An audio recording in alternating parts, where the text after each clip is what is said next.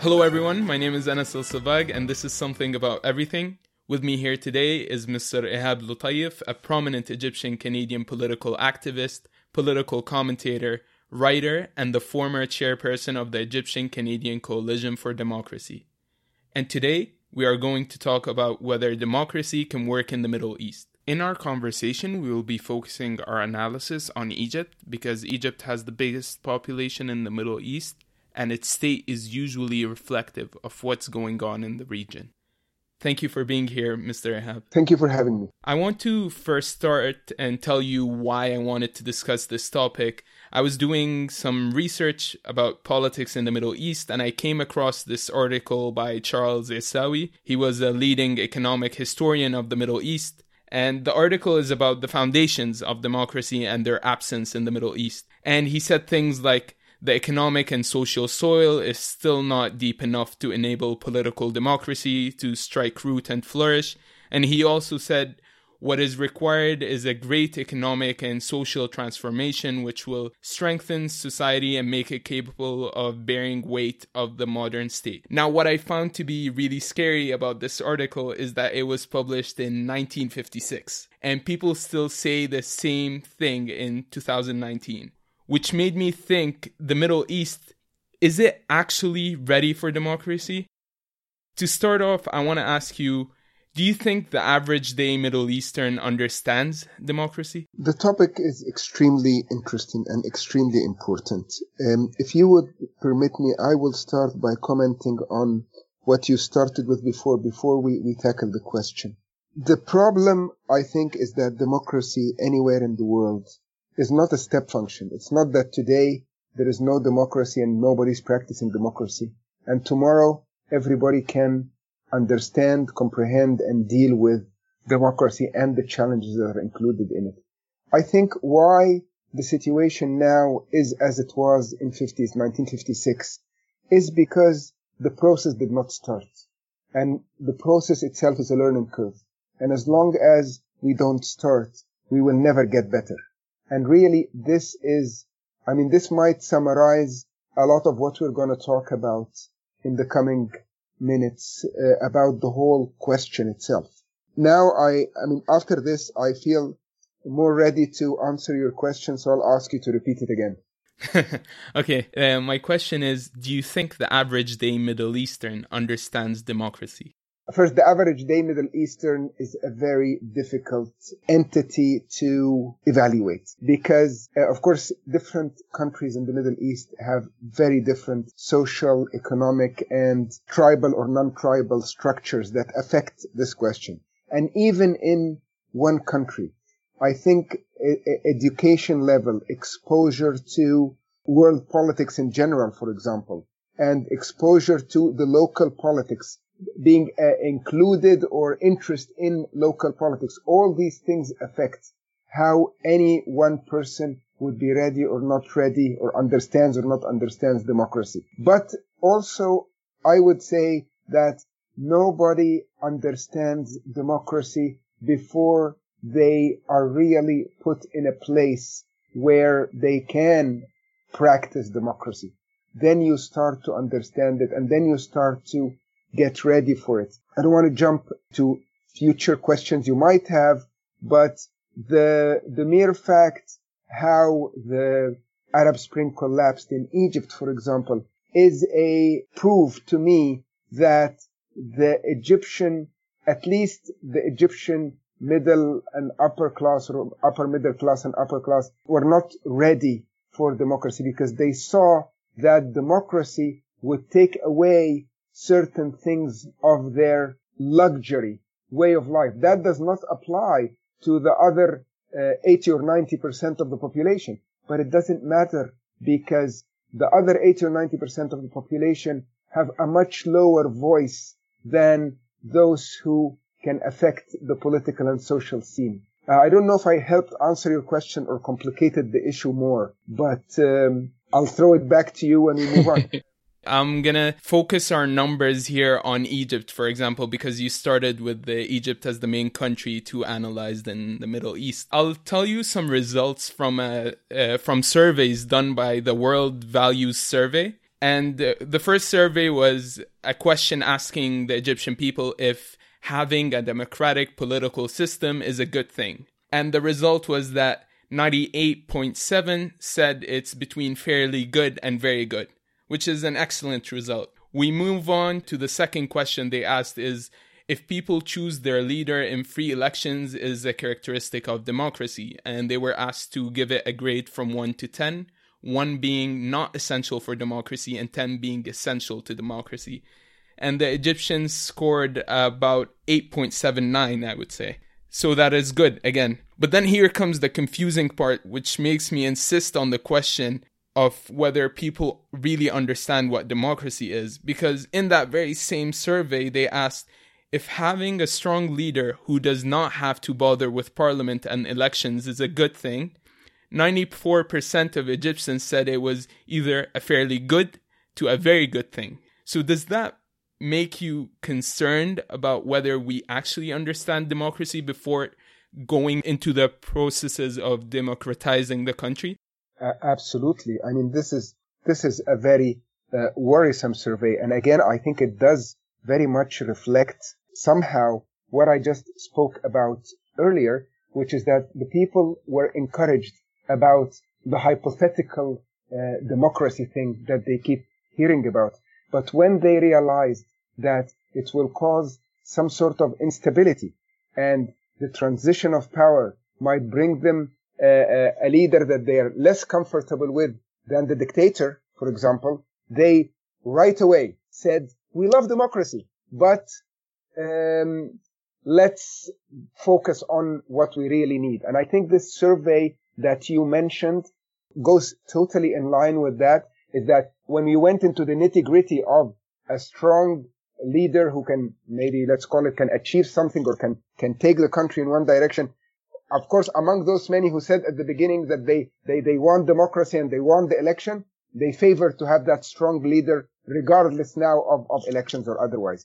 So I think the understanding here of that democracy is a process and democracy has pains like the pains of childbirth is not understood to the people of Egypt. And thus you're totally justified to insist on the question, because within this context, and now it's more scientific, they do not understand what democracy is in all of its aspects. They might understand some parts, but obviously they don't have an understanding of the full package.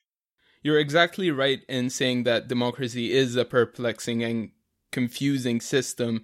It's not as simple as you have a democratically elected president or parliament and everything will work out perfectly in the country. There is more to it. There is more of a social and economic reform that goes with it. This brings me to my next question. So we have often heard this phrase that Islam is not compatible with democracy. Islam being the religion of the majority in the Middle East or in specific Egypt, do you think religion plays a role in making the Middle East, or again, Egypt, resistant to democracy? This is a very touchy question. And of course, I'm going to answer from my understanding of Islam and my understanding of the role that religion should play in the lives of those who believe in the said religion, and it's Islam in that case. But also there is an extremely important aspect here. Because when we speak about Islam, we don't speak only about a set of principles, but we also speak of an organization being here not as one organization, but those who speak or preach or guide the people in religion. Whether I'm not talking about a certain institution like Al-Azhar, for example, but I'm talking about all those who have people's ears about religion. And I think that structure, that organization, which is again not really a literal organization, has a lot of influence about people as Muslims in this case not being confident in democracy, because using Islam, using what in my mind is an interpretation or a vision of religion that is full of misinterpretations and shortcomings, using that vision, you can really make people very weary about democracy. Meaning that a simple example is if you tell people who are generally believers in a religion, again, I'm going to take it further than Islam, that the majority can vote in something that is against what you believe is a core of religion, you right away will tell them, okay, then we accept democracy, but with limitations. And as soon as you enter into that, then you are not really accepting democracy. So it is dangerous to say that Islam is not compatible with democracy, because Islam is only as good as those who interpret it to the masses. But I would say that the understanding of the masses of Islam and the way those who are speaking in the name of Islam, who guide people in Islam, the way they deal with democracy, those people makes Islam a hindrance for the application of democracy in the Middle East, in Egypt, etc. Okay, I want to give you another perspective regarding the same question. Islam is as compatible with democracy as Catholicism is. Both institutions have had this resistance to the idea of having another institution, as in the government, being the moral judge and the manager of people's daily affairs. The only difference is the church was able to change that for two main reasons. One being that they saw in democracy a protector from totalitarian regimes, because religious institutions in Europe were persecuted by the Nazis and the fascist regimes.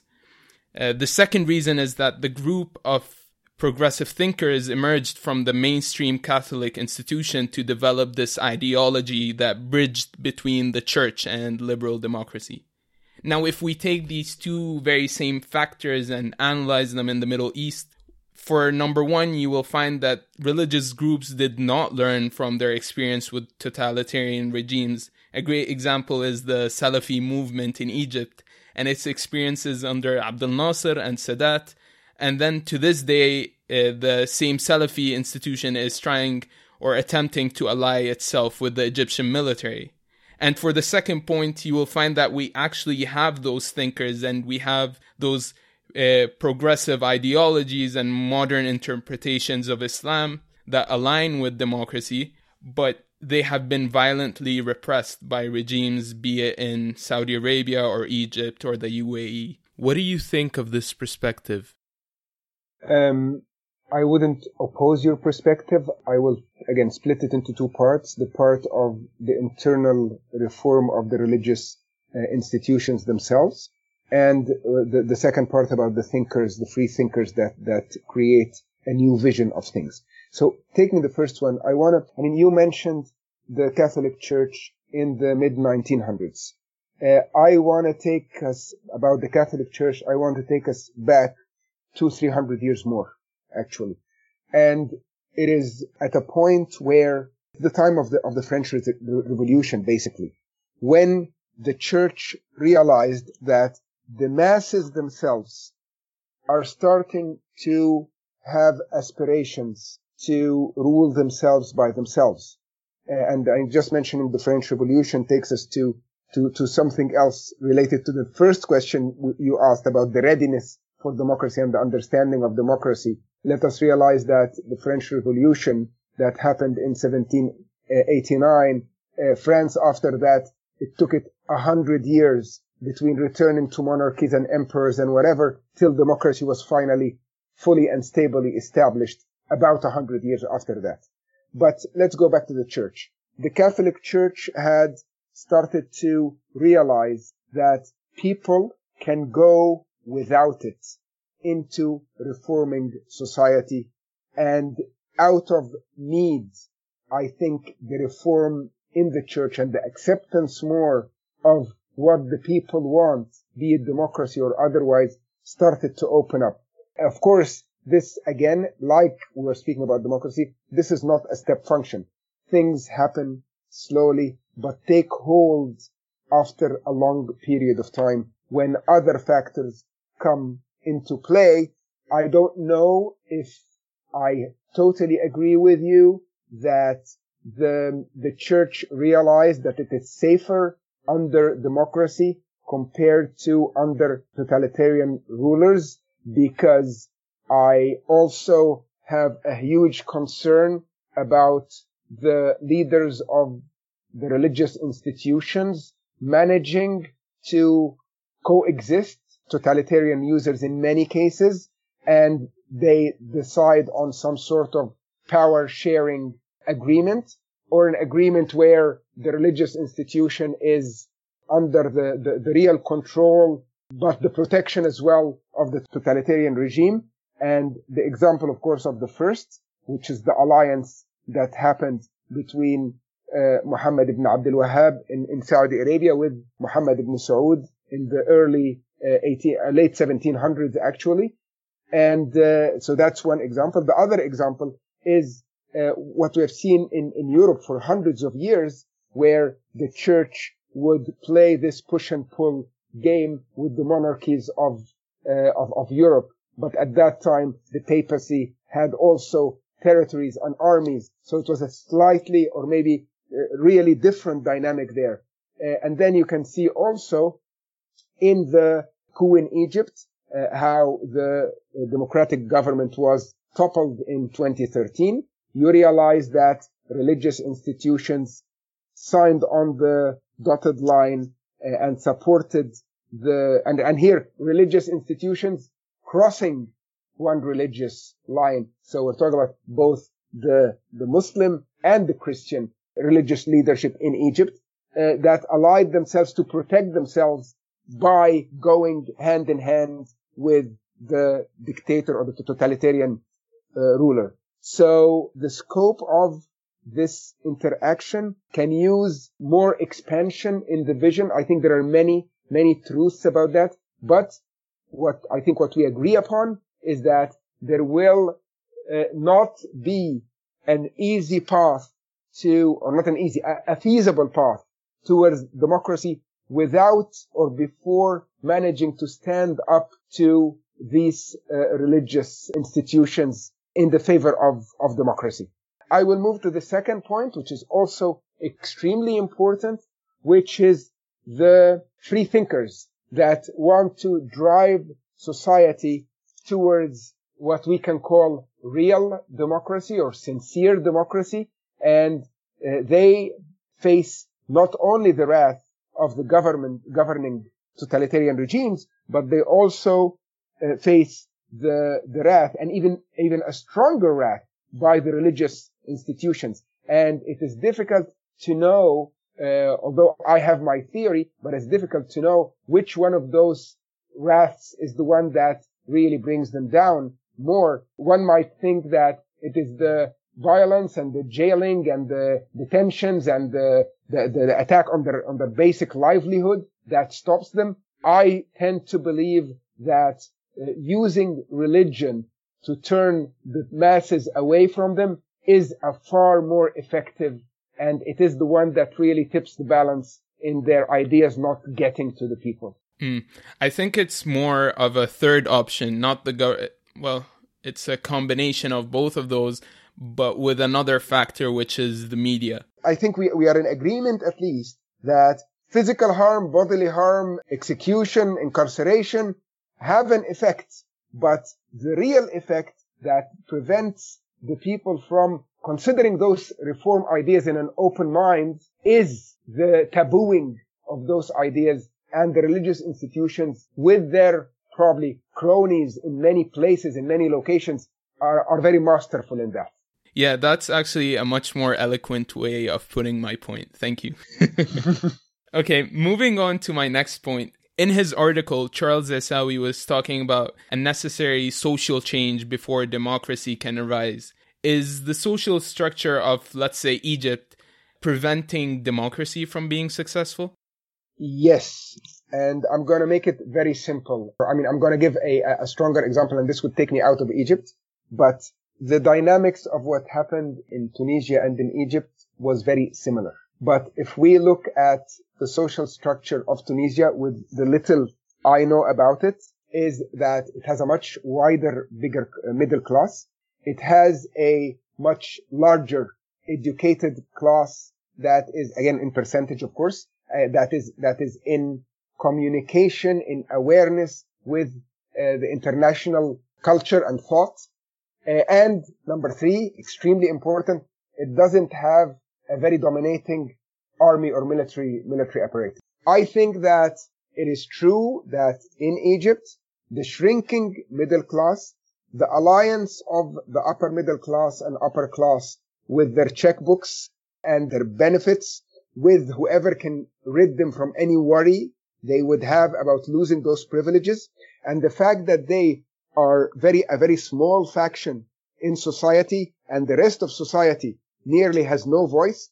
And really, I have used this expression before. When I look at a country like Egypt, I think it might not be the only country in the world, but it's surely an example where there are many people, the vast majority of the population are voiceless. And this is the catchphrase here.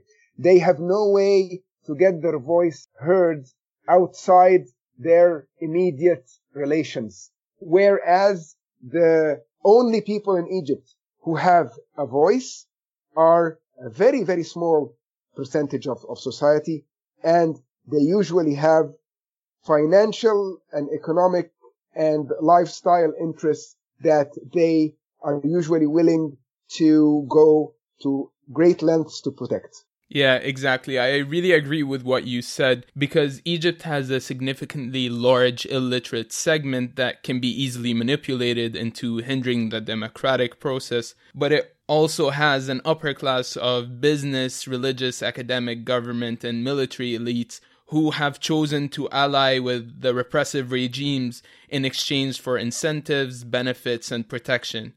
We are yet to see an upper class in Egypt or the Middle East in general that is actually dedicated to changing the economic and social structures in the countries. And they won't. And they won't because their human interest, or their interest as selfish humans, as we all are, does not necessarily fall with the risks of a change, of a drastic change of the way the country is governed. If we want to wait for them to do it, we'll wait for a long time. Yep. So we shouldn't hold our breath. Not that the change will come from there. No. So my next question is about another common phrase that we hear is that we are the way we are because of the past, because of our colonial past. Do you think colonialism and its effects led to the current tyrannical and failed regimes in the Middle East? I think every nation, every people are a result of the experiences that they have gone through. We have spoken about the French Revolution. The French people were not under any occupation in the 1700s when the revolution started, when the ideas and thoughts of many thinkers started to affect the people. But they were not under occupation, but they were under a lot of social injustice that was very heavy, and they had no voice as well. And they were considering that their kings are the sun, and giving them total control. The king and the aristocracy had total control over the country. Yet at a certain breaking point, things changed and they took the risks. Now, I think that when we talk about the colonial past is very different and affected the peoples of the Middle East, for example, in very different ways.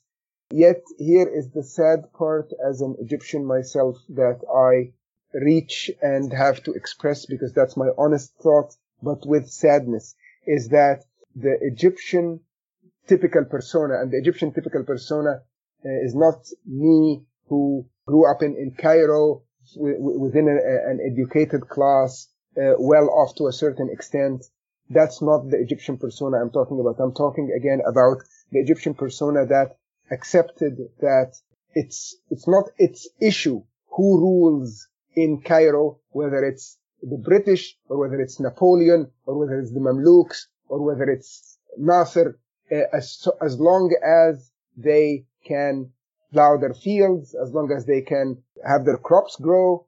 Those people have accepted this not only because of colonialism, but because of many factors, some of it self-inflicted. But there are very few peoples in the world that were oppressed by foreigners for so long as were the Egyptian people. And that is why we see, to a certain extent, more pride in other nations that were also oppressed compared to what we see in Egypt. And that, for sure, is not only due to colonialism. But the other thing that plays a very strong role in this situation is also how the foreign interests play a role in, and this is not, occupation or colonialism has not existed in Egypt for the last 70 years now. And so why are we still crying on the same spilled milk? And yet we have to realize that the interests, the new colonialism still exists, which is to enslave people through their own local leadership for the interest or for the main interest of a power or an entity that is outside their borders. And this exists till today. So it continues to play the role that we were talking about, or that you are talking about, which is a residual of the psychological situation that makes the person not ready to work for real democracy. So you're bringing it to new colonialism that's happening right now. I just want to... As much as or more than maybe the colonialism that ended 50 plus years ago. Yeah, but isn't it the very same colonialism that ended 50 years ago that gave us these regimes that we have now? So if we trace back almost all of the current oppressive regimes in the Middle East, we can find that they started immediately after colonialism. In many countries, they were left with these very weak and unorganized governments, and the only great power that was there was the military. Military saw this opportunity to grab power since it was the most powerful, organized, and previously trained by the colonialists.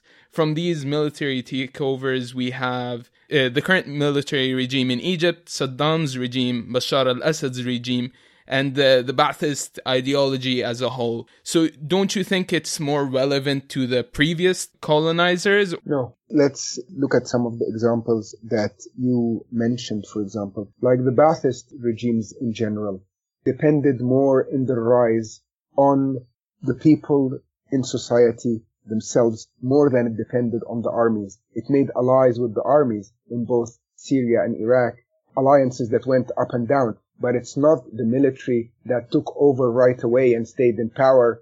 Saddam himself was not a military man, for example.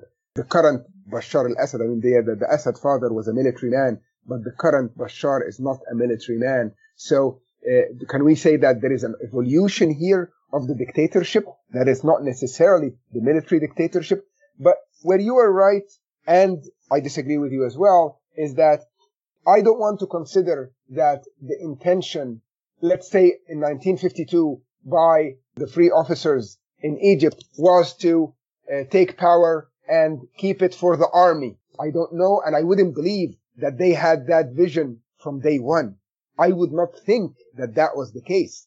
But I think that it grows on them after a while, like it grows on anybody, that power is good, and let us keep it, whether with more sincere intentions, where I believe was the situation for Nasser, for example, or whether it was for total self-benefit and self-protection purposes, like I would evaluate Hosni Mubarak, for example. But now the situation is very different. And you are from a different generation than me, so our visions might be different on this. Now I see that the army sees itself much more like what you said, that we are the only organized power, and we are the protectors of the country, and we have this God-given right to control this country because we are, whether they believe it or not, at least they say it and convince themselves about it, we are the only and possible real protectors of this system.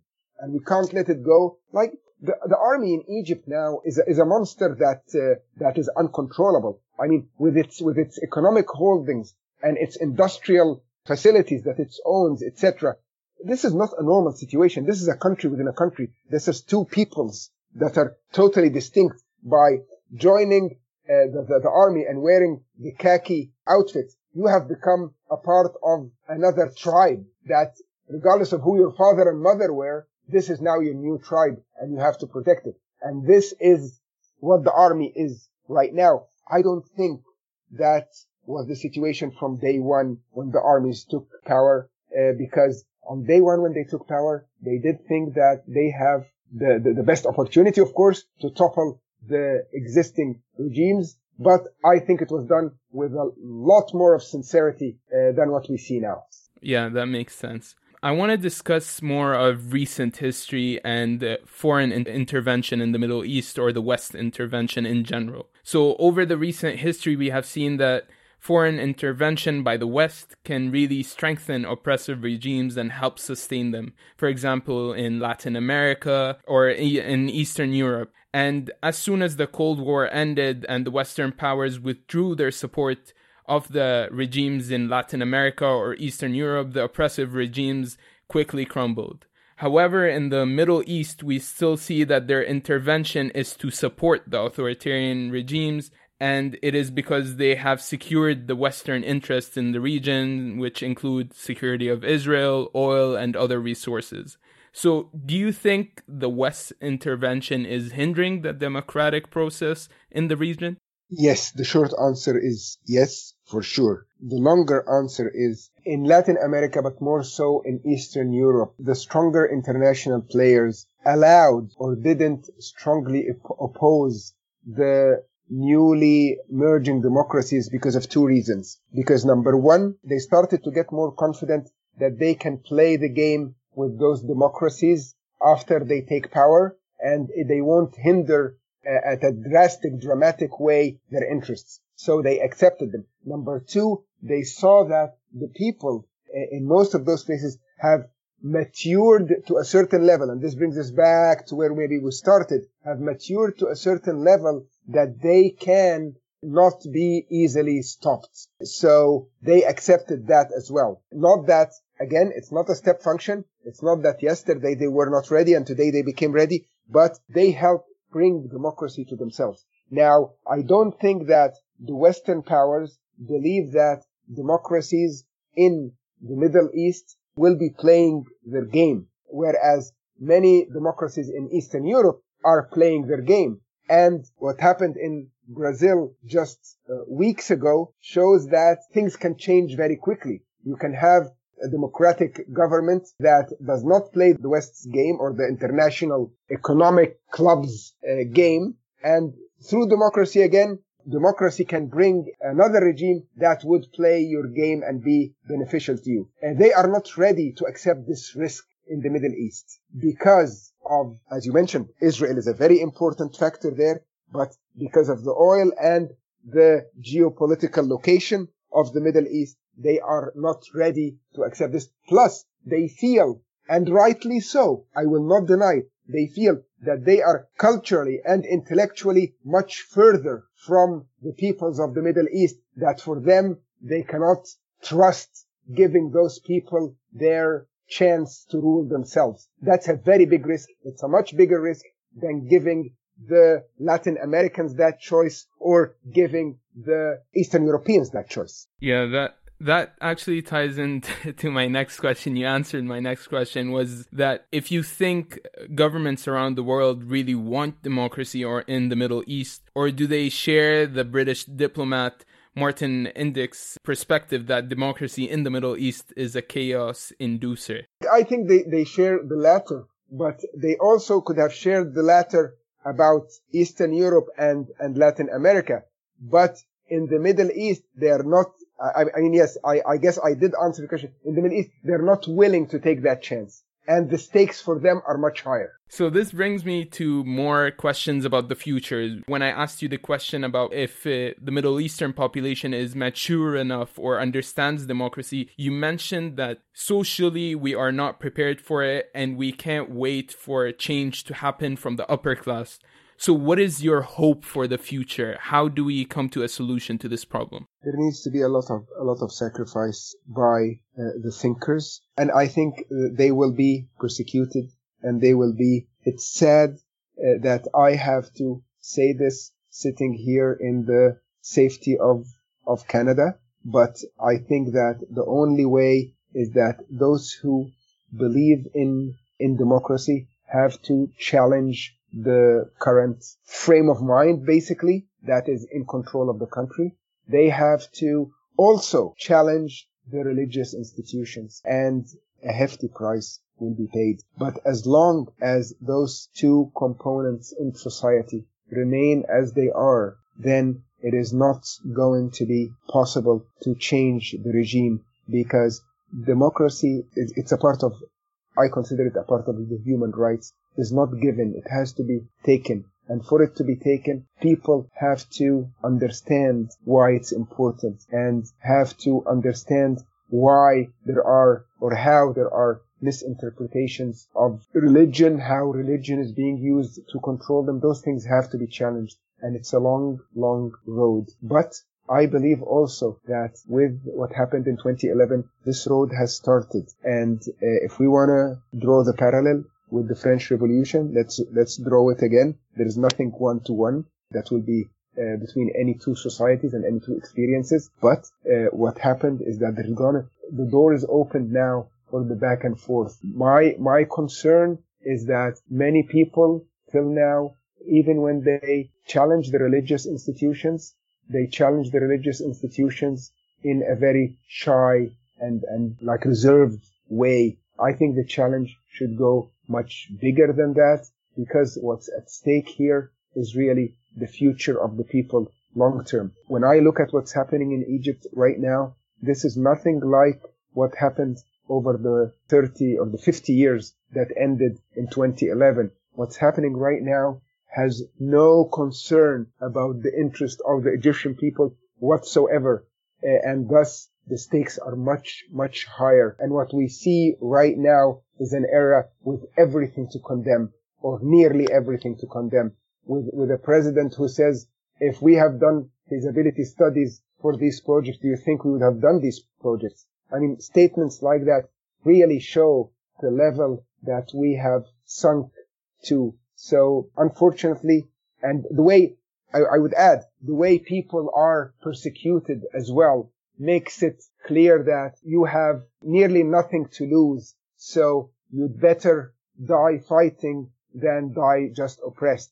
I'm putting it in simple words, but I think this is only when people start seeing it like that, only when leadership, intellectual and social justice leadership start seeing it like that, will they come out in an all open confrontation with the government and with the institutions, foremost of them religious, that advocate for the government within the hearts and minds of people. Only when they come that way will change start to happen. So it is a long road, but I do hope that it wouldn't take 100 years like it took in France for a stable republic to emerge. Those are great words, and they really remind us that we need to think of it in a long-term process and not aim for short gains like we did past 2011 after the revolution.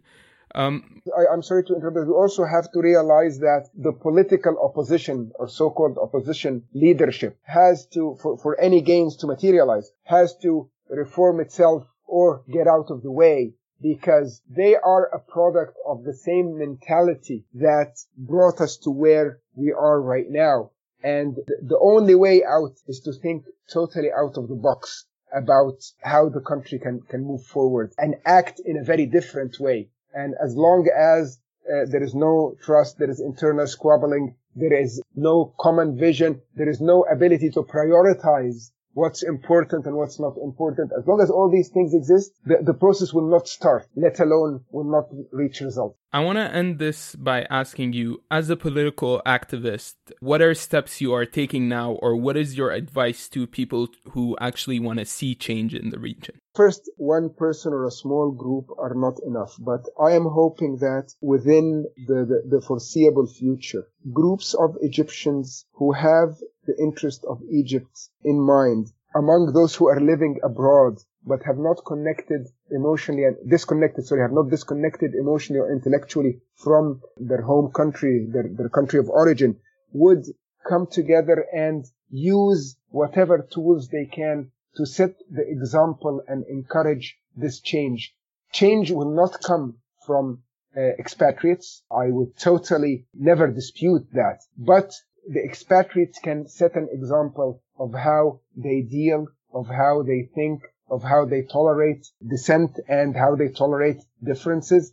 And they can play a role and encourage what I spoke about earlier, which is those who are at a higher stake inside to move and sacrifice. You're correct in saying that the future of the revolutions in the Arab world or in the Middle East are going to start from the outside, because I think even the regimes in the Middle East are realizing that, because they're looking ahead and they see that the change is probably going to come from the thinkers outside the country. Because they think that they have full control on the thinkers inside the country. And in today's world, there is also, and this is a great advantage, there is also very little hard, solid borders with social media and the internet and the likes. So it is, let's believe it, that if a thinker in early 1900s wanted to see change in his home country, but he was living abroad, he had to smuggle his papers or his writings or whatever that are banned inside the country. Move forward 50 years in the Khomeini revolution in Iran, his thought-provoking khutbahs and change-provoking khutbahs were smuggled in Iran on cassette tapes. Right now, the situation is very different. So those abroad can play a much bigger role. But I don't want to, again, give an impression that those who are abroad can really cause the change. They can be a catalyst, help the change start, but it needs conviction inside for the change to happen. Yeah, I think that sums up all I have to say to you. Do you have any other notes you want to say or any other things you want to bring up? Honestly, Anas, I think this was a very eye-opening discussion for me personally, and it helped me focus and frame many scattered thoughts that I had. So the only thing I can say now is thank you very much for having me, and thank you very much for doing this. Thank you. Thank you for taking the time. Congratulations, you've made it quite far. And if you've made it this far in the episode, that means you like what you're listening to. Here are some ways you can support your new favorite podcast. You can follow the Facebook page and comment. I really want to hear what you guys have to say. And of course, share this with your friends. And let me know if you have something you want to share and you can be a guest on one of my episodes, or you can connect me to someone cool you know. Anyway, I just want to hear more from you. So please, reach out.